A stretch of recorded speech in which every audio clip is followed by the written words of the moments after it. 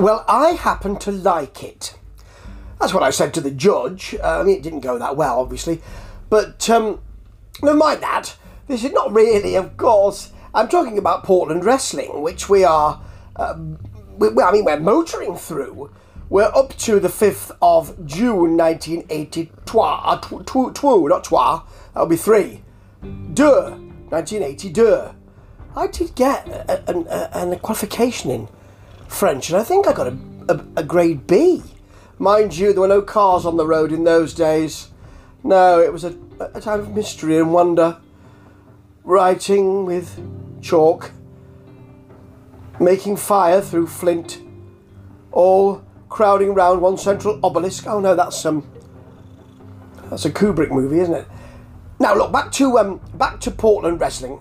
I'm enjoying the concentrated Portland. Now, sometimes you can't help but be concentrated because I'm concentrating now and it's really quite hurting. I've got a bit of a furrowed brow because of it. I still look gorgeous, of course, but it is a bit furrowed. Puckered, the brow. Puckered. Yes, sometimes you can't help but have the concentrated version because that's generally, if you want to follow chronologically, and I do generally, what you sometimes get on YouTube. And that's the task I have set myself. It's an onerous task, but, I'll bear it. Like Sisyphus, I will bear it. Sisyphus! Yes! So the great thing about having the concentrated version is that generally they come in at the end of, or they start at the end of the programme. 30 minutes to the end of the programme, which would be the main event. They're 2 out of 3 falls. Now, last week, it wasn't very good at all. It was Buddy Rose versus Kurt Hennig, if you remember. But generally, I keep saying that. I think I've said it 5 times now. Generally, that's 6. I generally don't say it. 7. This episode and others like them just give you really the main feud. It's almost as if the rest of the stuff has been messing about. Farting about, if one wants. Farting, yes. And I quite like that. So we've got, the sponsors are so important for Portland wrestling. I never said what the sponsors are because I don't want to offer that kind of advertising. However, one of the sponsors has passed away. And Buddy Rose will tell us how he was a close personal friend of that sponsor. It's quite sweet, really. And Frank Bonema is talking about that person as well. Now, the main event is prefaced by that semi-eulogy from Buddy Rose, which was sweet, and also he and Rip Rogers standing there with Joyce Grable and Wendy Richter. Yes, Joyce Grable and Wendy Richter, because we know that female wrestlers, if I may use that word, were coming into Portland for a few weeks, and here they are. They're still looking for a new member, says Buddy Rose. They've been looking for blooming ages. Why don't you just put an advert in Pro Wrestling Illustrated? Wrestler needed to join the army. Well, I thought about the army. A little bit of Ben Folds 5 for you then. Remember them? Ben Folds are still kicking it in. Very good, Now, they've been doing it for ages and they still talk about Dr. D. They say that Dr. D is like Pac-Man. That's what Rose says. He's got a little Pac-Man kind of puppet thing. He's always talking. Ha ha ha. And he calls his women the Rosebuds. There's quite a lot of 1982 style men chat here. With the women, flexing a bit, and the camera going from the bottom to the top. Yeah. Ooh. Whoa, and all that kind of nonsense. Yeah. He says that Dr. D isn't with any women. He doesn't have any women with him. And he reckons that he and Rip Rogers are Rip Oliver, should I say. Rip Rogers is somebody totally different. Rip Oliver are the best looking people in wrestling today. I'm not quite sure when that poll closed. I'm not quite sure who was asked. I'm not quite sure what the question was. But I would probably dispute that. Now, Rocky Johnson and Hack Sawyer are tag champs. And Rocky says they will take on all comers like Dr. D and Dizzy Hogan. Blimey, you're not going to lose to them, are you? You know, well, I mean, I suppose it's two Franken teams, really, because I wouldn't have expected Hack Sawyer and Rocky Johnson to be a team. And they don't look like they've got much kind of synchronicity, really.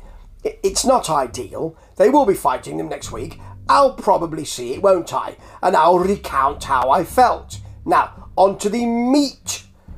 The meat of the feast. We've had the entree and a amuse-bouche before, and now we've got the meat.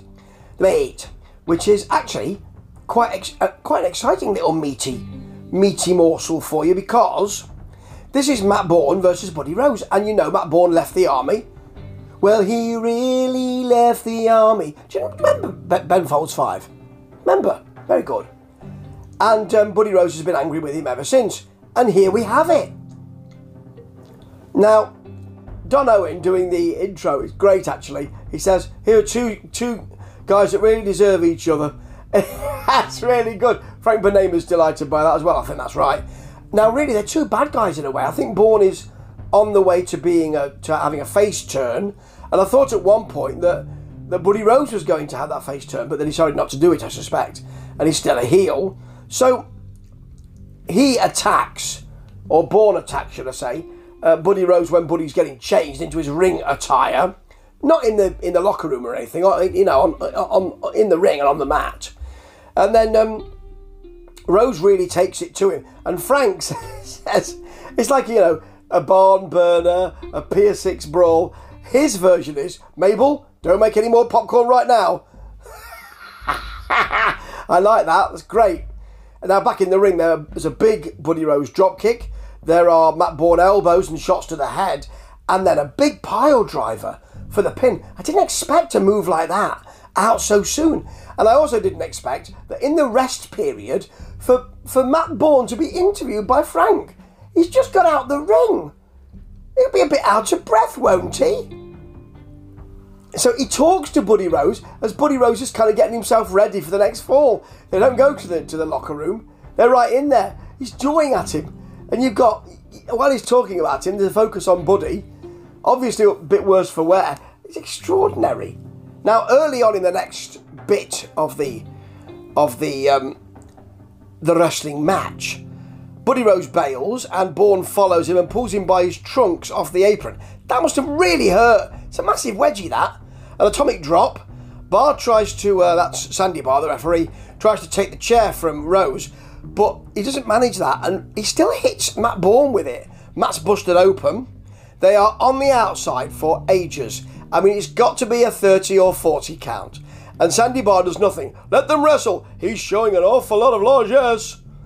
You know, that kind of thing. Let them wrestle. And I've said it twice, but I wanted to do it in that voice, basically.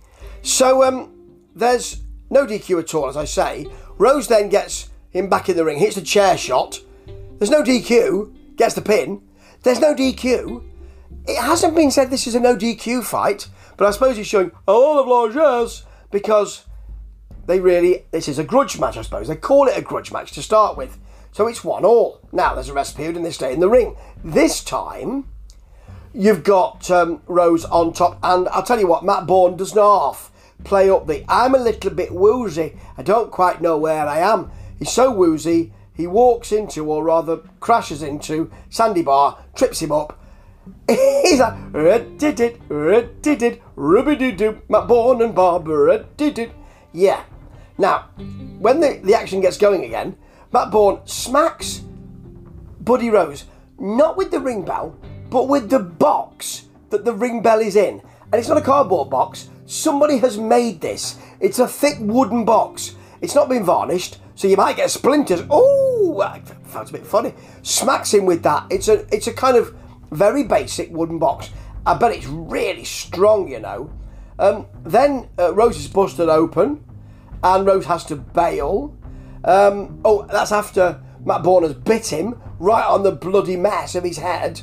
They fight into the crowd. There is help to ask to break it up, and actually, the locker room empties. Hack then smacks Rose with a chair.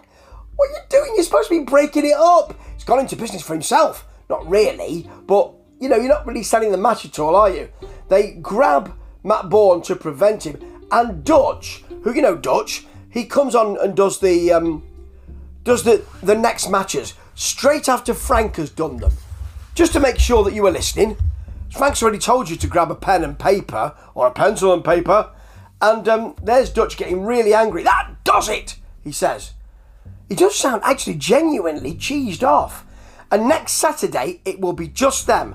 There will be nobody else. I don't know how he can make these matches. He's not the promoter, is he? Don Owens is. Is it Don Owen? Anyway, Don's not made this. Dutch has. He's just made it on the hoof.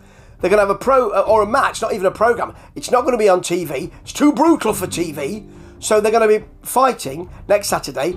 If you want to come and get your ticket, you can, but you'll only see one match. And that could be over in 5 minutes, or it might last 4 hours. Well, you're not going to get much more than that, are you? I mean, even if they go a 60-minute Broadway, it might be great, but it's only going to be 60 minutes. Are they going to put the prices down?